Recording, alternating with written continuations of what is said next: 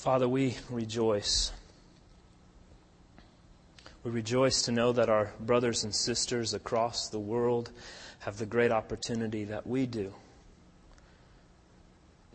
to have and to read and to study your word on our own. Father, that our languages have been translated in a way that we can know your word without going to great lengths. And we thank you that you have accomplished that for us and that you continue to do that all throughout the world, that your name would be glorified through the means of which you have communicated to us in your Bible. We pray, God, you continue to do this work, that you help your translators throughout the world to persevere in such a difficult and important task. We pray, God, that we, given the opportunity, would be able to assist in those labors however we can. Lord, we rejoice with our brothers and sisters in receiving the word just this last year. We pray, Lord, now that you would bless this time, that we would be encouraged and strengthened and challenged by the life and ministry of the Reverend David Brainerd. God, be with us now for your glory and for our joy. In Jesus' name, amen. I wanted to, at the beginning, share with you a few books. If you're wanting to learn more or search more out after tonight, that you can look to, that have been very helpful to me in this. One is called David Brainerd, A Flame for God, by Vance Christie, a good biography of David Brainerd. A section of this book is a series of books by John Piper, but this one called The Hidden Smile of God, and there's a chapter in there on David Brainerd.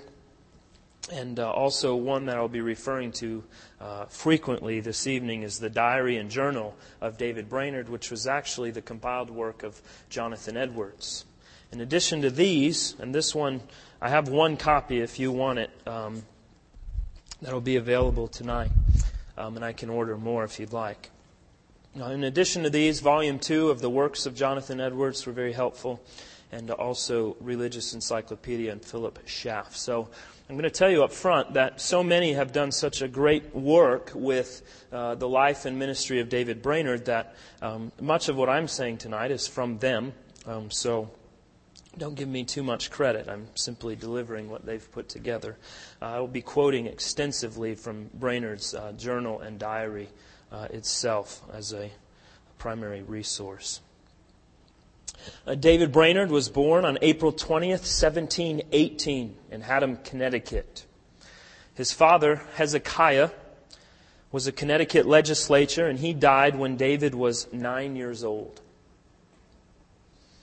Hezekiah was a rigorous Puritan. He had very strong views on authority and strictness at home. And he pursued a very earnest devotion. It included days of private fasting that promoted spiritual welfare. And you'll see how that translated into the life of David as we move along. Brainerd's mother was Dorothy, and she married Hezekiah and already had a 2-year-old son, Jeremiah Mason, by her first husband. Altogether, Hezekiah and Dorothy together had 9 children. Hezekiah and Dorothy were the 2 oldest. Nehemiah, Jerusha, Martha, David, John, Elizabeth, and Israel. So if you're counting, that's 12 people under one roof. Now, details are a little sketchy about the childhood of the Brainards and their upbringing. It's likely they received their education at home, probably focusing on reading, writing, arithmetic, and the catechism. Records show in their community there was a small schoolhouse, but nevertheless, they might have attended there some. But in the end, David Brainerd was admitted into Yale College. He was at the top of his class, and so whatever his education was, it was very well done. When David was 5 years old, his father died at the age of 46. When he was 14, his mother, Dorothy, died. Now, many of the Brainerd children, they died at very young ages. His brother Nehemiah died at 32. His brother Israel died at 23. His sister Jerusha died at 34. And David Brainerd himself died at the age of 29. And there's also a great tendency, you see, throughout the Brainerd family to succumb to great bouts of depression. Or as you read through the diary, he speaks of it as melancholy. That was the word or the language used for depression in their time. This played significantly in David's life. In 1865, a descendant of the Brainerds, Thomas Brainerd, in a biography he was writing of David's brother John, he said, "In the whole Brainerd family for 200 years, there has been a tendency to a morbid depression akin to hypochondria." Now, David wrote at the very beginning of his diary, "I was, I think, from my youth, something sober and inclined rather to melancholy than the other extreme."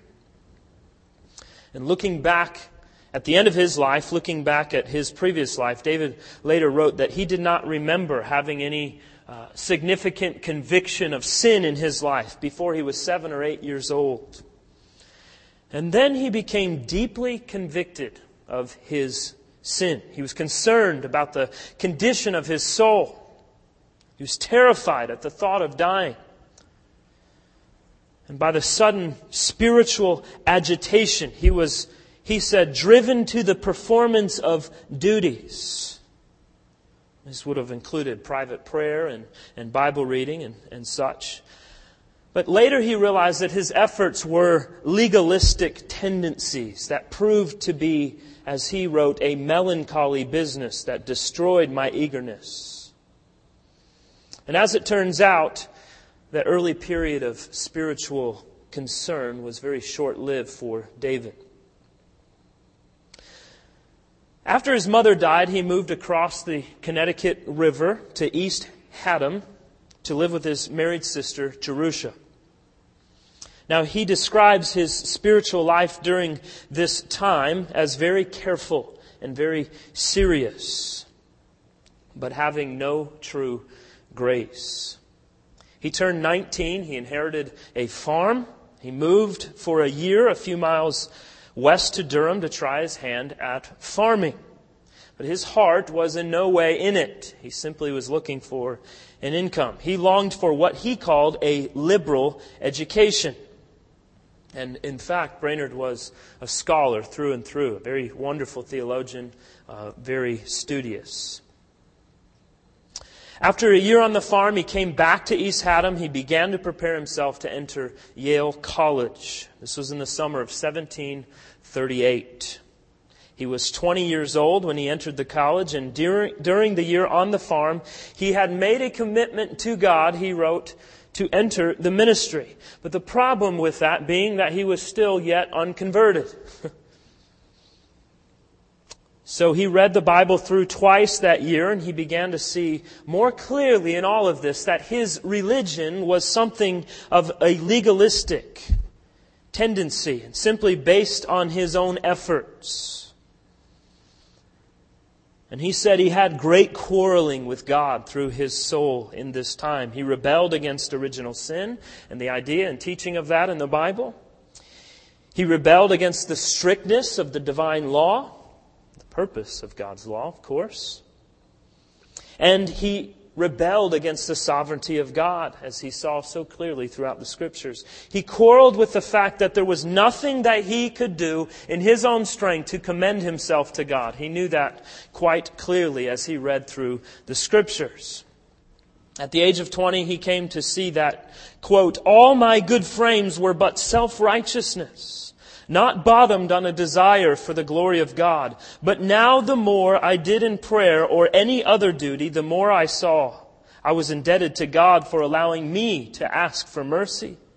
For I saw it was self-interest had led me to pray, and that I had never once prayed for any respect to the glory of God.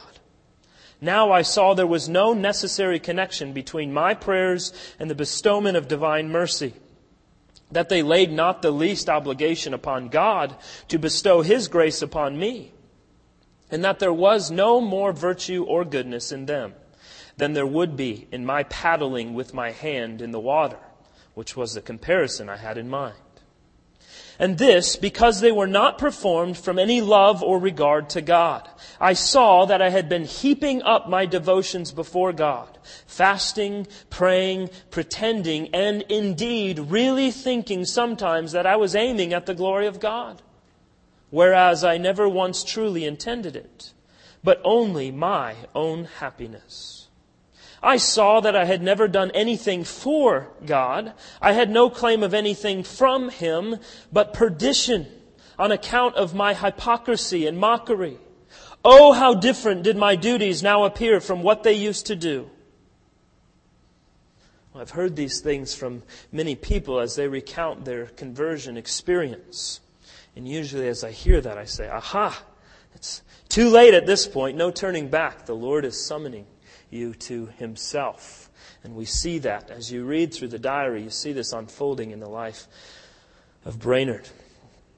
And sure enough, this is when the miracle happened. The day of his new birth in Christ. Half an hour before sunset, at the age of 21, he was in a lonely place trying to pray. It was the Lord's Day, July 12, 1739. And he wrote, "As I was walking in a dark, thick grave, unspeakable glory seemed to open to the view and apprehension of my soul.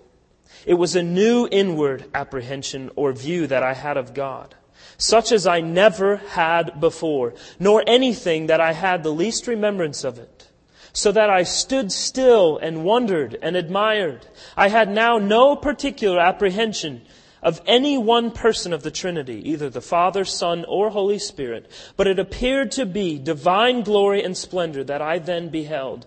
And my soul rejoiced with joy unspeakable to see such a God, such a glorious divine being. And I was inwardly pleased and satisfied that He should be God over all forever and ever. My soul was so captivated and delighted with the excellency, the loveliness, and the greatness and other perfections of God that I was even swallowed up in Him, at least to that degree that I had no thought, as I remember at first, about my own salvation, or scarce that there was such a creature as I.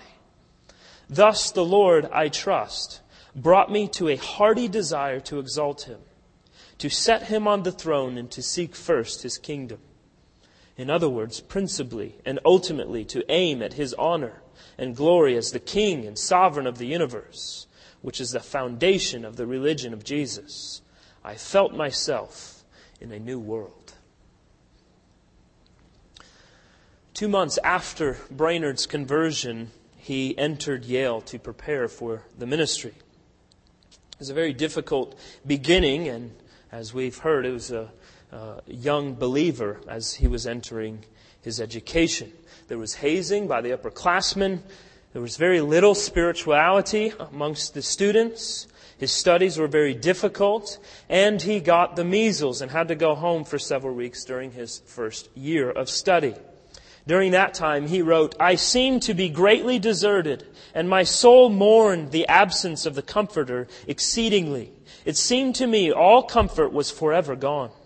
I prayed and cried to God for help, yet found no present comfort or relief.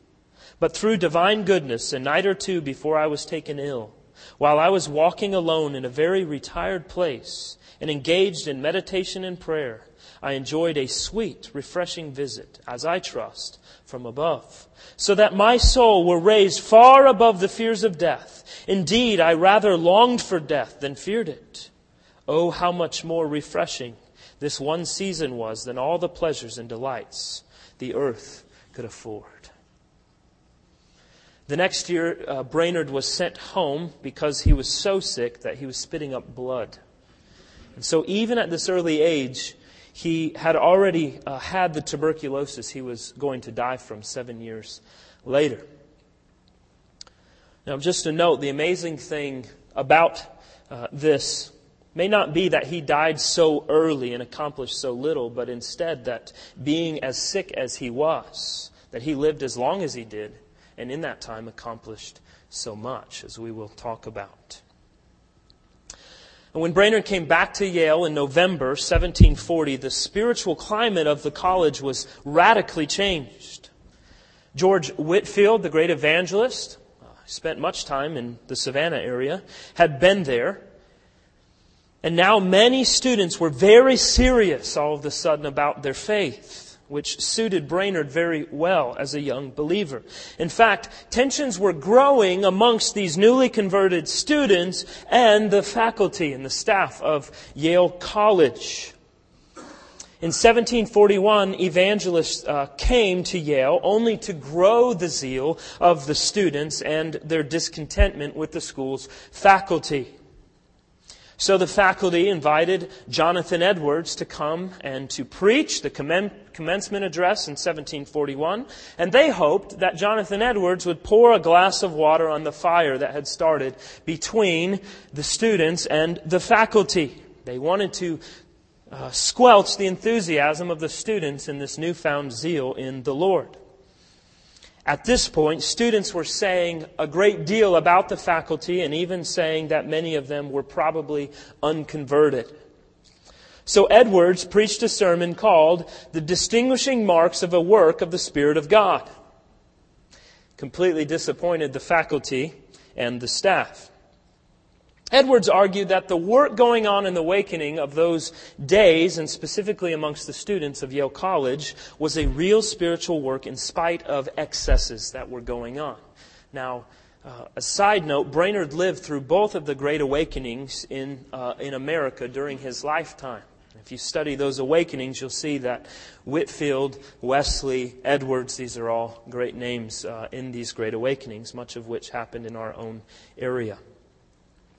Now, the very morning of Edwards' preaching, just that morning before he came to preach, it had been voted by the trustees of the college that if any student of the college shall directly or indirectly say that the rector, either of the trustees or tutors, are hypocrites, carnal or unconverted men, he shall for the first offense make a public confession in the hall, and for the second offense be expelled. So, by me telling you that, you see what's coming for David Brainerd. Brainerd was in the crowd as Edwards spoke. He was at the top of his class academically, but he was expelled in early 1742 during his third year. He was overheard to say that one of his tutors, Chauncey Whittlesley, that he, quote, has no more grace than a chair, and that he wondered why the rector did not drop down dead for fining students for their evangelical zeal. Now, in compiling Brainerd's journal and diaries later on, many years later, Jonathan Edwards inserted an appendix to his writing, and he explained all of this expulsion and called it "Why Brainerd Was Expelled from College." A very interesting read. This expulsion wounded Brainerd deeply. Later on, in April of 1743, he wrote of himself, "Today I was greatly oppressed with grief and shame, reflecting on my past conduct, my bitterness, and party zeal. I was ashamed to think that such a wretch as I had ever preached. Longed to be excused from that work. My heart was overwhelmed within me. I verily thought I was the meanest, vilest, most helpless, guilty, ignorant, benighted creature ever living. And yet I knew what God had done for my soul at the same time. Sometimes I was assaulted with damping doubts and fears whether it was possible for such a wretch as I to be in a state of grace." So over the next several years, he tried again and again to make things right at Yale.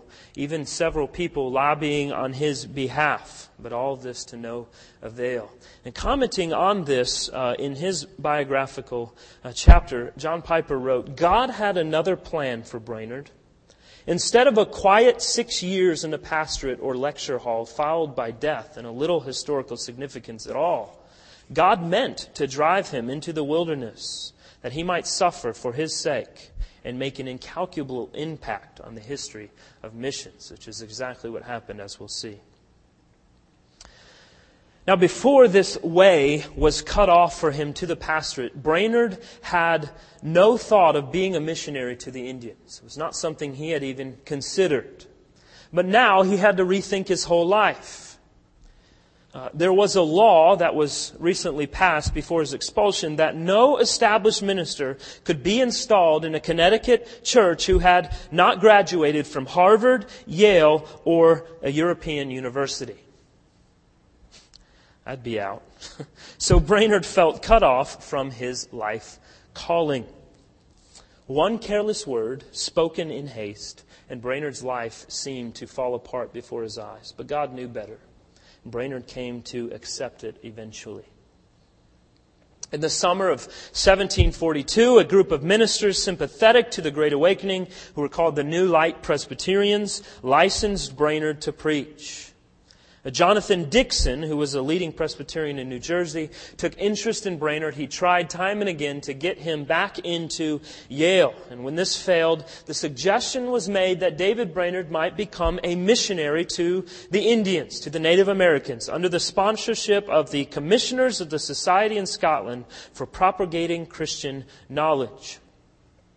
So Dixon was one of those commissioners, and on November 25th, 1742, David Brainerd was examined for his fitness for the work and appointed as a missionary to the Indians.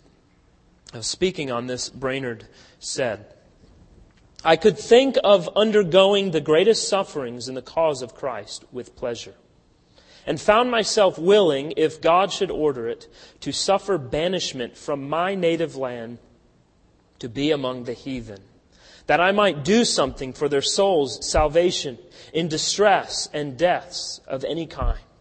I felt weaned from the world and from my own reputation amongst men, willing to be despised and to be a gazing stock for the world to behold."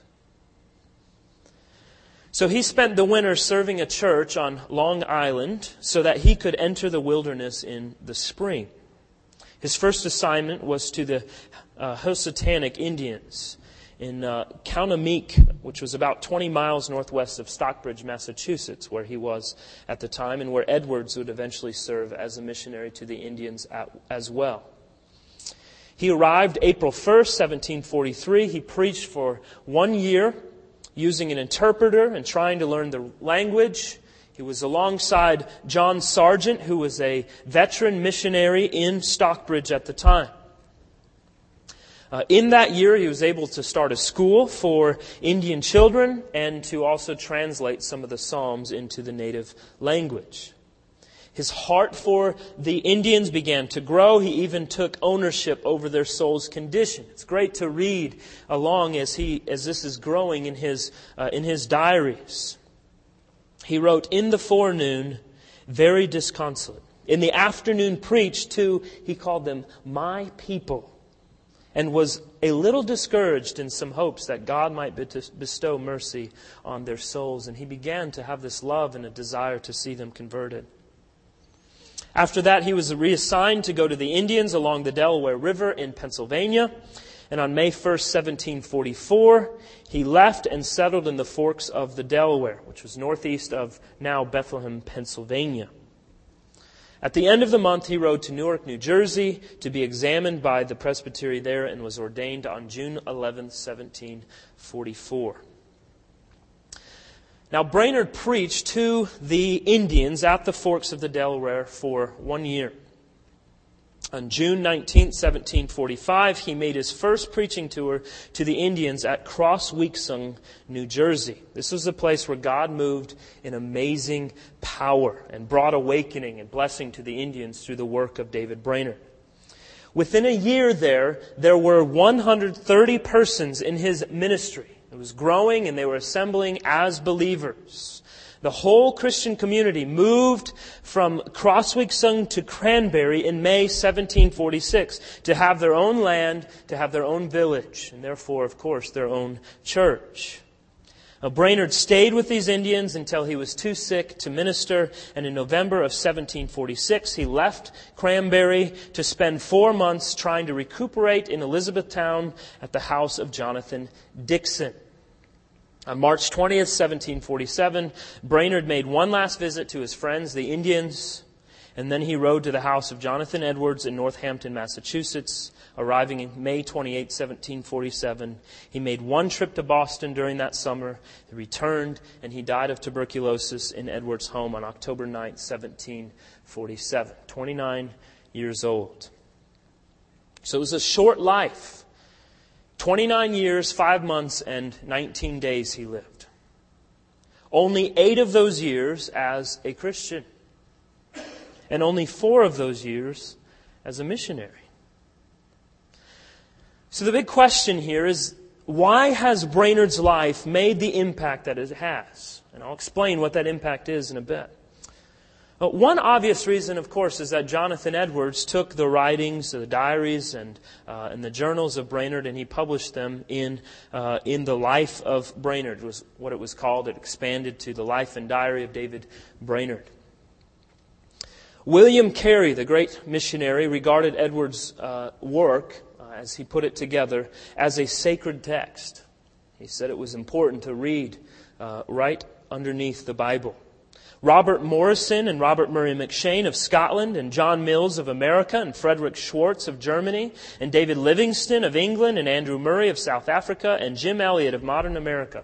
Great names of some wonderful missionaries. All of them look upon Brainerd with a kind of awe and they drew power from his life and his writings. They were very encouraged and challenged by what he wrote. Brainerd's life is a vivid, powerful testimony of the truth of God and what it does to us as we are weak and sick and discouraged and beat down and lonely and struggling as the saints of God. You see in the life of David that he cried out to God day and night to accomplish amazing things for His glory. In his introduction to the Life and Diary of David Brainerd, Jonathan Edwards wrote this: "A few days before his death, David ordered some part of his diary to be destroyed, which renders the account of his life less complete.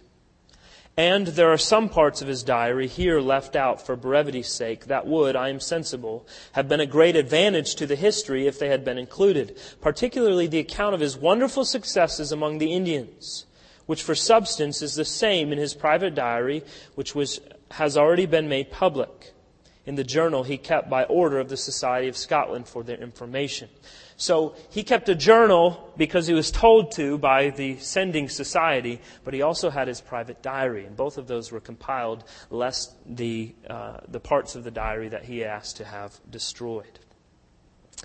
Now, what you have to remember as I'm quoting parts of his diary, and if you have the opportunity to read it, and I hope you will, Brainerd's diary was something he was composing for his private reflection.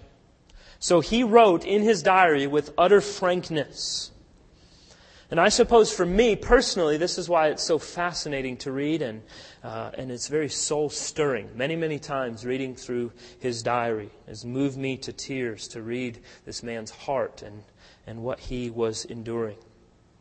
So because this is very private, he makes no attempt to conceal or to justify his own spiritual shortcomings and his struggles.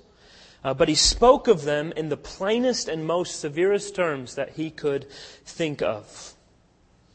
Now, on the other side of that, he didn't seek to rein in his most intense spiritual devotion for fears that others would read it and think of him as self-aggrandizing. This is as raw as it gets, and I'm very thankful for it. We don't get to see this in the life of many saints. Now, several things that Brainerd struggled with. First, throughout his life, he struggled with almost constant sickness. And, of course, we could look at the time of the 1700s and say that many people were sick often, but more than usual in David Brainerd's life. He had to drop out of college for some weeks early on, as I said already, because he had begun to cough up blood.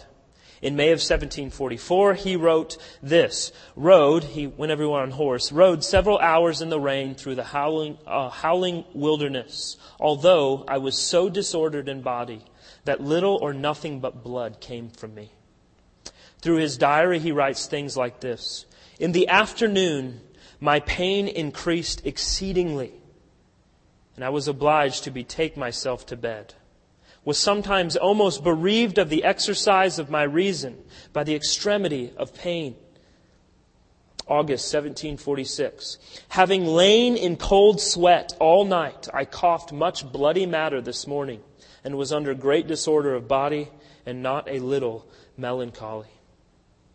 1 month later, he wrote, exercise with a violent cough and a considerable fever, had no appetite to any kind of food, and frequently brought up what I ate as soon as it was down, and oftentimes had little rest in my bed, by reason of pains in my breast and back, was able, however, to rode over to my people about 2 miles every day, and take some care of those who were there at work upon a small house for me to reside in amongst the Indians. In May 1747, at Jonathan Edwards' house, the doctors told him that he had incurable consummation and did not have long to live. In the last couple of months of his life, the suffering was incredible. September 24th, he wrote, in the greatest distress that ever I endured, having an uncommon kind of hiccough, which either strangled me or threw me into a straining to vomit. Edwards comments that in the week before he died, he told me it was impossible for any to conceive of the distress he felt in his breast. He manifested much concern lest he should dishonor God by impatience under his extreme agony, which was such that he said the thought of enduring it 1 minute longer was almost insupportable. And the night before he died, he said to those around him that it was another thing to die than people had imagined. And Brainerd's sickness was almost constantly present in his life, and yet he continued to press on with his work. Now, in addition to the physical sickness, Brainerd also, as I've already mentioned, struggled with frequent bouts of depression, or melancholy, as he called it. Now, in time, he began to understand his depression for what it was, what he suffered from before, different from what he did before his conversion. After his conversion, it seems in his writing that there seemed to be a rock of electing love under him that would catch him, that he would not fall so far into depression that it would keep him from doing his work, even though as he understood the love and grace and care of God, that he didn't always seem to sense it in his life. Often his depression, now catch this, his depression was often a result of the hatred of his own remaining sinfulness. I want you to think about that. How often has your own sinfulness driven you to a state of depression?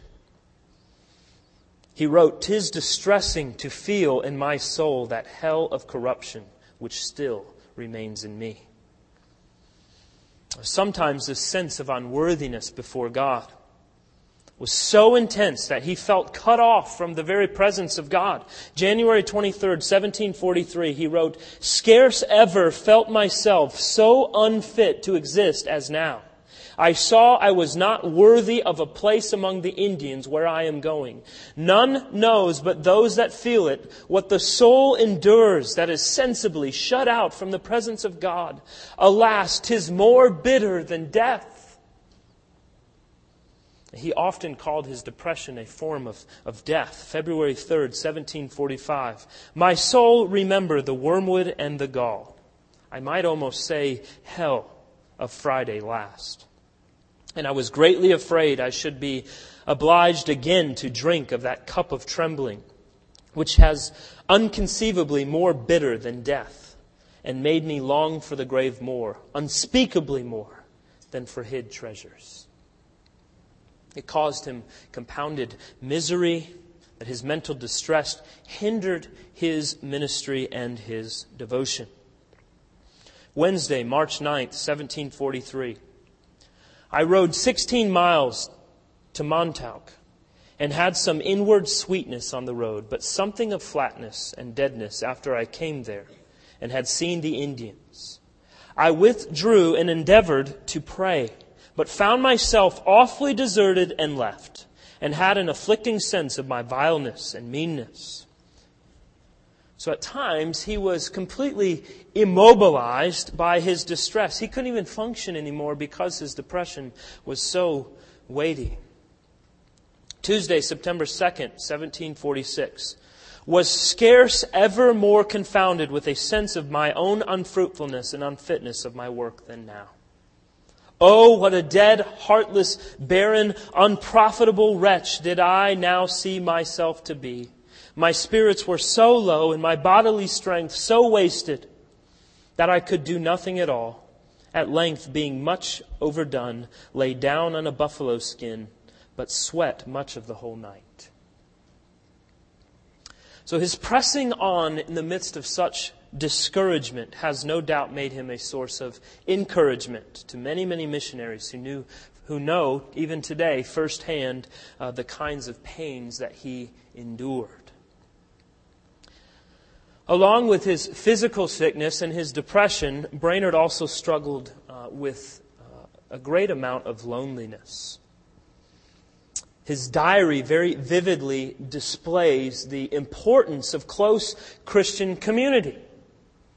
He speaks of his need for that often. He tells of having to endure the profane talk of two strangers one night in April 1743. And he says, "Oh, I long that some dear Christian knew my distress." A month later he wrote, "Most of the talk I hear is either Highland Scotch or Indian. I have no fellow Christian to whom I might unbosom myself and lay open my spiritual sorrows, and with whom I might take sweet counsel in conversation about heavenly things and join in social prayer." Now, many of us can empathize with him when he writes this. "There are many with whom I can talk about religion, but alas, I find few with whom I can talk religion itself. But blessed be the Lord. There are some that love to feed on the kernel rather than the shell." Brainerd was alone in his ministry to the very end. The last 19 weeks of his life was really the only time he was attended to by anybody, and that was the daughter of Jonathan Edwards, Jerusha Edwards. She was 17 years old. She served as his nurse, and many speculate that there was a deep love between David Brainerd and Jerusha Edwards. But in the wilderness, as he was with the Indians, he was all alone and could only pour his soul out to God. And God kept him going. Brainerd also struggled with immense external hardships, things that were happening in the circumstances around him. He described his first mission station in May 1743. "I live poorly with regard to the comforts of life. Most of my diet consists of boiled corn and hasty pudding. I lodge on a bundle of straw, and my labor is hard and extremely difficult, and I have little experience of success to comfort me." In August, he wrote, "In this weak state of body, I was not a little distressed for want of suitable food. I had no bread, nor could I get any. I am forced to go or to send 10 or 15 miles for all the bread I eat, and sometimes it's moldy and sour before I eat it, if I get any considerable quantity at all. But through divine goodness, I had some Indian meal of which I made little cakes and fried them, yet felt contented with my circumstances and sweetly resigned to God." So he was frequently lost in the woods. He often found himself not knowing where he was. He must not have been an airborne ranger. He was exposed to cold. He was exposed to hunger. There are journal entries that he wrote about the details of his horse being stolen, his horse being poisoned, his horse breaking a leg. And he writes about even how the smoke from the fireplace often made a room where they would start a fire in a small room, made it intolerable to his lungs. And he would have to go out in the cold to get his breath, and then the rest of the evening he would not be able to sleep. But these external hardships, the things that he ran into constantly in circumstances, these were not his worst struggles. He was at peace in most of these circumstances. He knew that they were to come because he had a very biblical worldview. He wrote, "Such fatigues and hardships as these serve to wean me more from the earth, and I trust will make heaven the sweeter. Formerly, when I was thus exposed to cold and rain, etc., I was ready to please myself with the thoughts of enjoying a comfortable house, a warm fire, and other outward comforts. But now these have less place in my heart through the grace of God, and my eye is more to God for comfort. In this world I expect tribulation, and it does not now, as formerly, appear strange to me. I don't in such seasons of difficulty flatter myself that it would be better hereafter, but rather think how much worse it might be, how much greater trials others of God's children have endured, not many, and how much greater are yet perhaps reserved for me. Blessed be God that He is the comfort to me under my sharpest trials, and scarce ever lets these thoughts be attended with terror or melancholy, but they are attended frequently with great joy."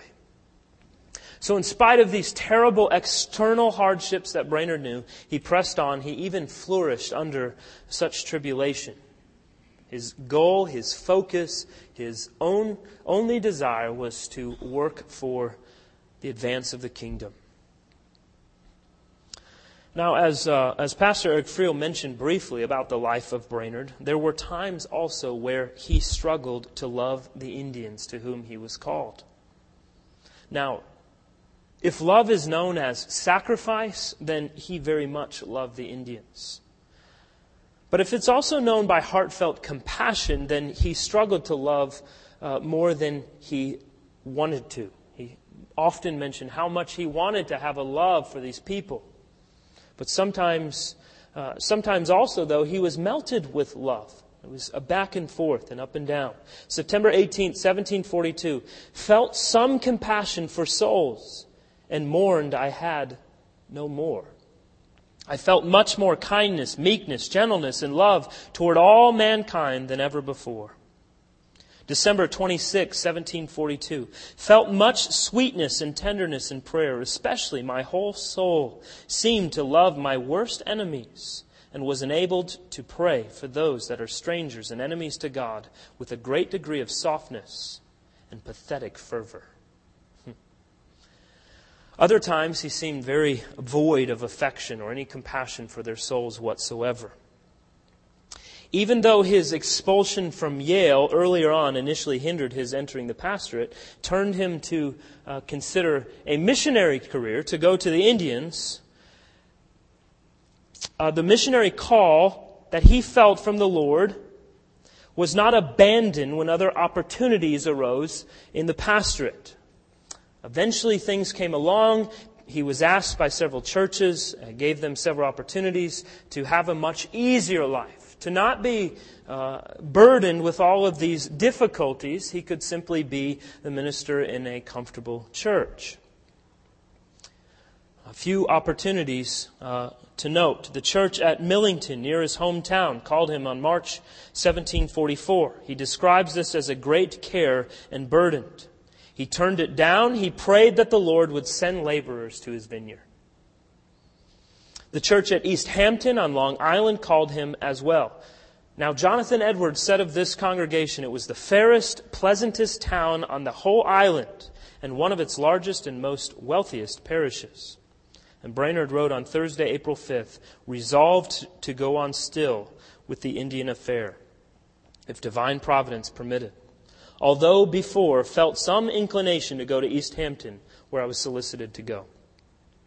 Now, he had several opportunities arise, but each time the struggle was resolved with a sense of burden. He sensed his call to the Indian people. He wanted to fulfill it. "I could have no freedom in the thought of any other circumstance or business in life.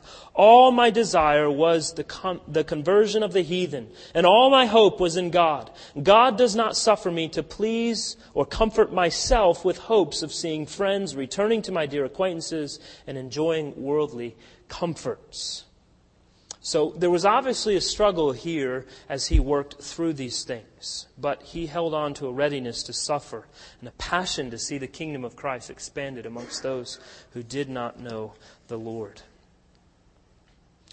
Now, Brainerd, when he was in a proper frame of mind, not burdened down with great depression, he had a passion, and you read of it constantly, to press on for the sake of God's kingdom.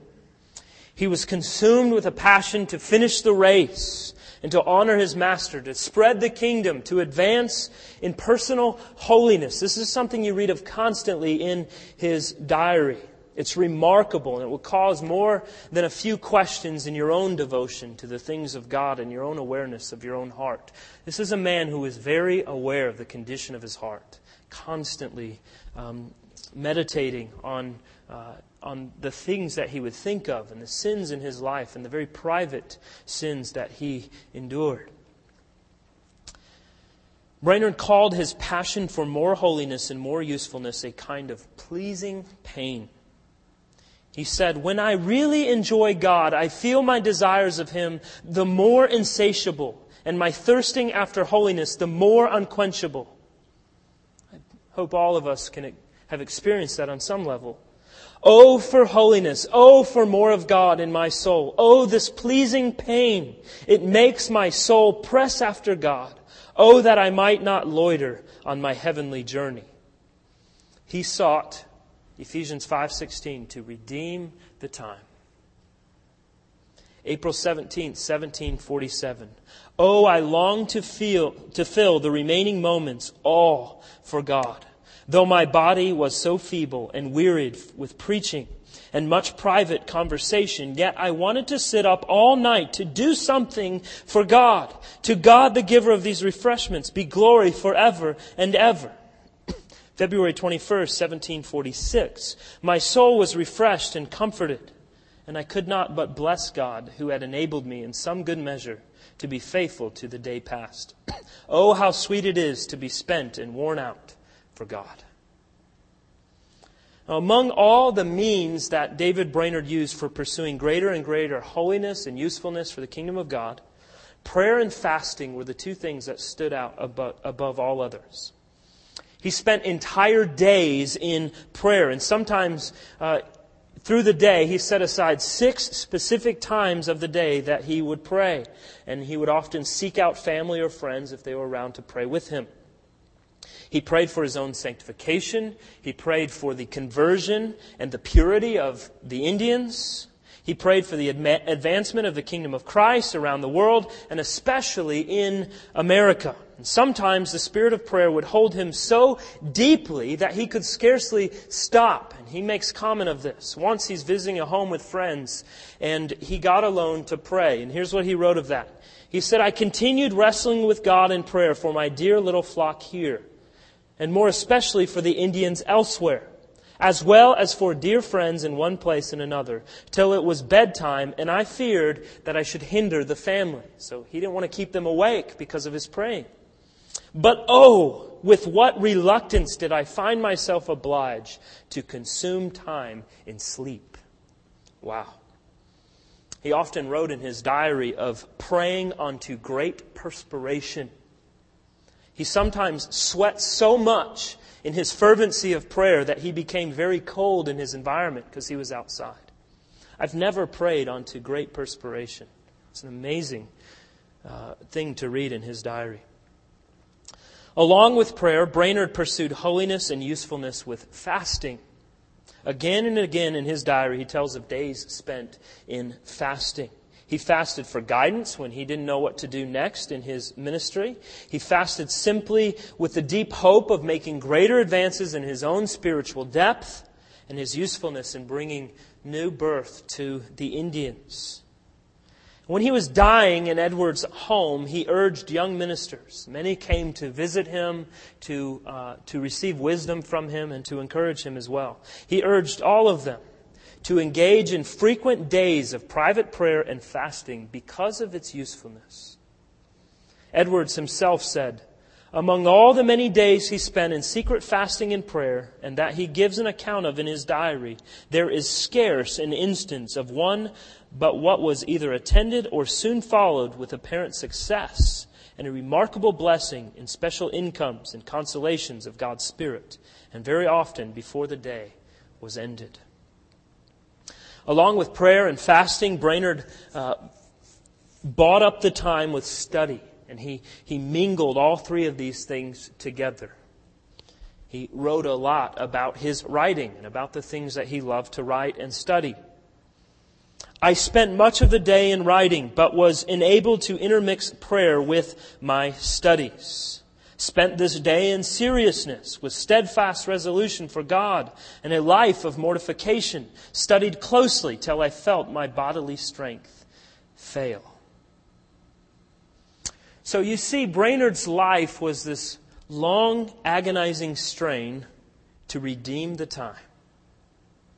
And what makes his life so powerful is that he pressed on in this passion under the immense struggles and hardships that he did. And we would probably look at his life and say, to a fault, that had he backed away a little bit in the midst of his sickness, that perhaps he would have lived a while longer. But he didn't, and the Lord did with him as he did. Jonathan Edwards wrote some concluding reflections about David Brainerd's life and death.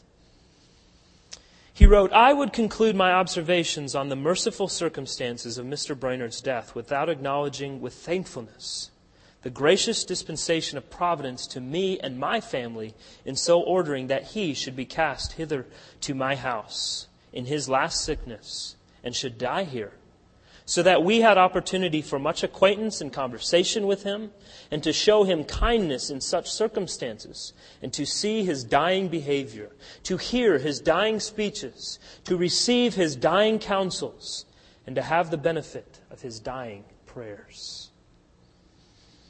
Now, what Edwards said is remarkable, because most likely, having David Brainerd in his house and allowing his daughter Jerusha to be his nurse cost her her life.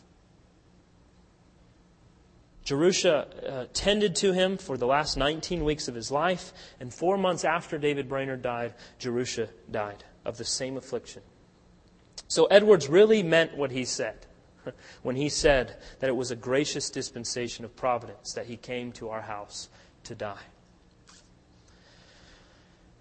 Now, the effect of David Brainerd's life on the church and the missionary movement is incalculable. But I don't think it's an overstatement to say that hundreds of missionaries from the Western Hemisphere have been inspired, have been encouraged, and have been challenged by the diary and journals of David Brainerd. And the modern missionary movement would be far less than it is today without his influence. In fact, it's not a stretch to say that over the last 250 years, missionary endeavors would only be a fraction of what they are were it not for the motivation of Brainerd's life and works. And you see that in many of the writings of other missionaries. Now, to close, I want to highlight the fact that the most awesome effect of Brainerd's ministry is the same as the most awesome effect of any pastor's ministry, any missionary's ministry, or any ministry of each of us as we endeavor to grow the kingdom of God. And that is, there are a few Indians, perhaps several hundred Indians, who owe their everlasting life to the direct love and ministry of David Brainerd. Who can describe the value of one soul transferred from the kingdom of darkness, from the weeping and gnashing of teeth, to the kingdom of God's dear Son? It's incalculable. And if we live 29 years or if we live 99 years, would not any hardship we endure in this life be worth the saving of one from eternal punishment and torment from hell, to have everlasting life and joy in Christ?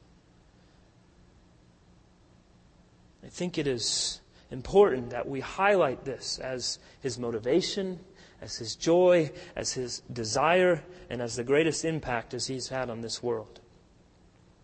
I want to close by reading the final journal entries of Brainerd. Now, through this, there are a few comments from Jonathan Edwards regarding his last hours of life. He's going to write in here, he writes about John, who's his brother, who he's awaiting to have come to see prior to his passing. So here's about the last 9 days of his life. Short journal entries. Thursday, October 1st. I endeavored again to do something by way of writing, but soon found my powers of body and mind utterly fail. Felt not so sweetly as when I was able to do something that I hoped would do some good. In the evening was discomposed with holy delirious. But it was not long before God was pleased to give me some sleep and fully composed my mind. Oh, blessed be God for His great goodness to me, since I was so low at Mr. Broomfield's on Thursday, June 18th last. He has, except those few minutes, given me the clear exercise of my reason, and enabled me to labor much for Him, in things both of a public and private nature, and perhaps to do more good than I should have done, if I had been well, besides the comfortable influence of His blessed Spirit, with which He had been pleased to refresh my soul. May His name have all the glory forever and ever. This is 9 days before he died. He's on his deathbed at the home of Jonathan Edwards. Friday, October 2nd. My soul was this day at turns sweetly set on God. I longed to be with Him that I might behold His glory. I felt sweetly disposed to commit all to Him, even my dearest friends, my dearest flock, my absent brother, and all my concerns for time and eternity. Oh, that His kingdom might come in the world, that they might all love and glorify Him for what He is in Himself, and that the blessed Redeemer might see of the travail of His soul and be satisfied. Oh, come, Lord Jesus, come quickly. Amen. These are the words of Jonathan Edwards. The next evening, we were very much expecting his brother John from New Jersey, it being about a week after the time he had proposed for his return when he went away. And though our expectations were still disappointed, Mr. Brainerd seemed to continue unmoved in the same calm and peaceful frame that he had before manifested. And as having resigned all to God and having done with his friends and with all things here below. On the morning of the next day, being the Lord's Day, as my daughter Jerusha, who chiefly attended him, came into the room, he looked on her very pleasantly and said, Dear Jerusha, are you willing to part with me? I am quite willing to part with you. I am willing to part with you. I am willing to part with all my friends. I am willing to part with my dear brother John, although I love him, the best of any creature living. I have committed him and all my friends to God and can leave them with God. Though if you have thought I should not see you and be happy with you in another world, I could not bear to part with you. But we shall spend a happy eternity together. And in the evening, as one came into the room with a Bible in her hand, he expressed himself thus. Oh, that dear book, that lovely book, I shall soon see it opened. The mysteries that are in it and all the mysteries of God's providence will all be unfolded. His distemper now very apparently preyed on his vitals in an extraordinary manner and was attended with very inward pain and distress. On Tuesday, October 6th, he lay for a considerable time as if he were dying, at which time he was heard to utter in broken whispers such expressions as these. He will come. He will not tarry. I shall soon be in glory. I shall soon glorify God with the angels. But after some time, he revived. The next day, Wednesday, October 7th, his brother John arrived from New Jersey, where he had been detained much longer than he intended by a mortal sickness prevailing among the Christian Indians and by some other circumstances that made his stay with them necessary. Mr. Brainerd was affected and refreshed with seeing him and appeared fully satisfied with the reason of his delay, seeing the interest of religion and the souls of his people requiring it. The next day he was in great distress and agonies of body, and for the greater part of the day was much disordered as to the exercise of his reason. In the evening he was more composed and had the use of his reason well, but the pain of his body continued and increased. He told me it was impossible for any to conceive of the distress he felt in his breast. I read that earlier. Notwithstanding his bodily agonies, the interest of Zion lay still with great weight on his mind. as appeared by some considerable discourse he had that evening with the Reverend Mr. Billing, one of the neighboring ministers, concerning the great importance of the work of the ministry. Afterwards, when it was very late in the night, he had much very proper and profitable discourse with his brother John concerning his congregation in New Jersey and the interest of religion among the Indians. In the latter part of the night, his bodily distress seemed to rise to a greater height than ever, and he said to those then about him that it was another thing to die than people imagine, explaining himself to mean that they were not aware what bodily pain and anguish is undergone before death. Towards day his eyes fixed, and he continued lying immovable till about 6 o'clock in the morning, and then expired on Friday, October 9th, 1747, when his soul, as we may well conclude, was received by his dear Lord and Master, as an eminently faithful servant into the state of perfection of holiness and fruition of God, which he had so often and so ardently longed for, and was welcomed by the glorious assembly in the upper world, as one peculiarly fitted to join them in their blessed employ and enjoyment. Much respect was shown to his memory at his funeral, which was on Monday following after a sermon preached the same day. His funeral was attended by 8 of the neighboring ministers and 17 other gentlemen, and a great concourse of people. And that's how his diary ends. So David Brainerd died on Friday, October 9th, 1747, at the age of 29. We praise God in our remembrance of him and the impact of his life and ministry in the world. Let's pray together. Father, we thank you so much for David Brainerd and for men like him.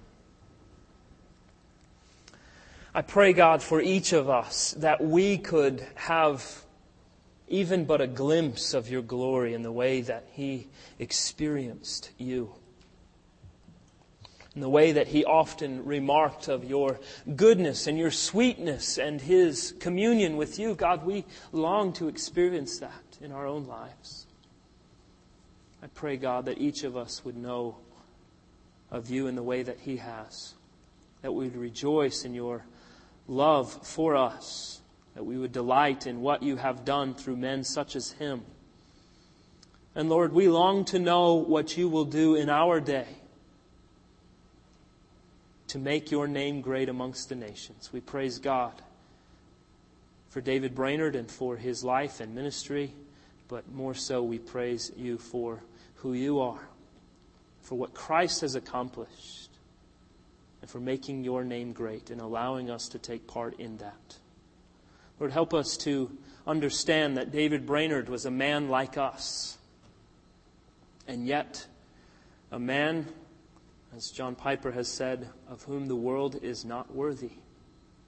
We're grateful to have such a testimony and to have such writings available to us that we can look into his heart and be encouraged and stirred to greater devotion and love for Christ. Lord, bless us tonight as we reflect on these things for your glory and our joy. In Jesus' name, amen.